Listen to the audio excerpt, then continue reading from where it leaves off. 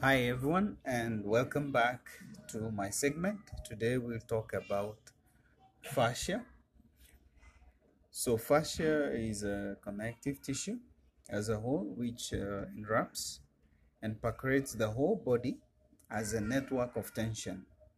So fascia, some people call it the inner skin.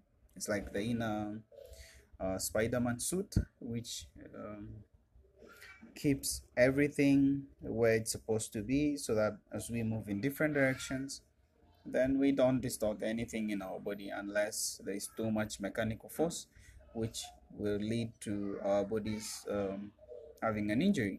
So if your fascia is moving properly, is gliding properly, because fascia is what separates the muscles and the bones, and fascia is what interconnects these two main systems. So the muscular system and the skeletal system are put together by the fascia tissue. So something interesting, back in the medical school, we used to study about ligaments, tendons, joint capsules, berustiums, which means the bones, structures, and muscle septa. All these, even meninges or meninges as others call it, they are all considered to be part of the fascia system. And this is interesting. But I'll only pick on one function of the fascia system, and this is pain receptors. So fascia functions as our major system to report or to send messages about pain. So that doesn't mean fascia is a nervous system, but what it means that about 80% of nerve endings are embedded in the fascia tissue. So if there is any problem, if there's any stiffness, if there's any restriction of movement, if there's any deficiencies of certain minerals, these constrain the nerve endings. And if we happen to experience pain, then we can actually attribute this pain to be coming from a certain restriction in the fascia tissue. So fascia distortions are fascia restrictions.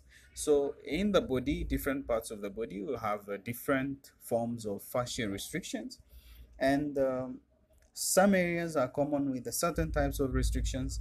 But also one thing which really affects fascia is static postures. So if we spend a lot of time maybe sitting in behind the desk the whole day, we're going to stiffen the fascia tissue because we are not creating any motion or movement in between the fascia planes or surfaces to enable the body to glide.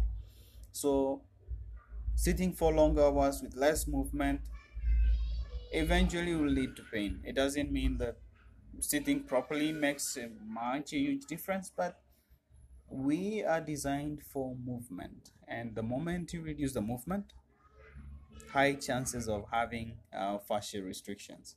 So if you happen to have pain, what does that actually tell us?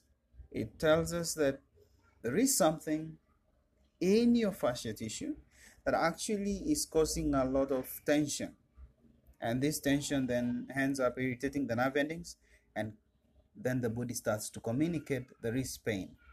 So as a fascia therapist, if you come to see me, then it means we assess, we check which movements are affected, which directions is the fascia restricted, and once we treat the fascia distortions, then the pain will subside and will go away in a few days or maybe same time. But what happens once we treat the fascia restriction, the pain subsides immediately, and it gets better the moment you start moving to engage the barriers that where the fascia was restricted, and this helps you to move better.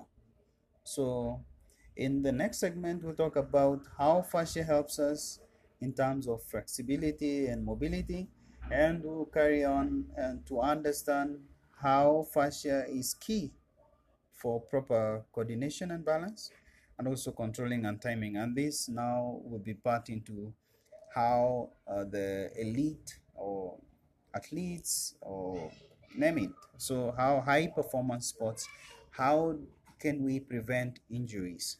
thank you, and please share so that we can uh, pass this message and help as many as possible. Thank you once again.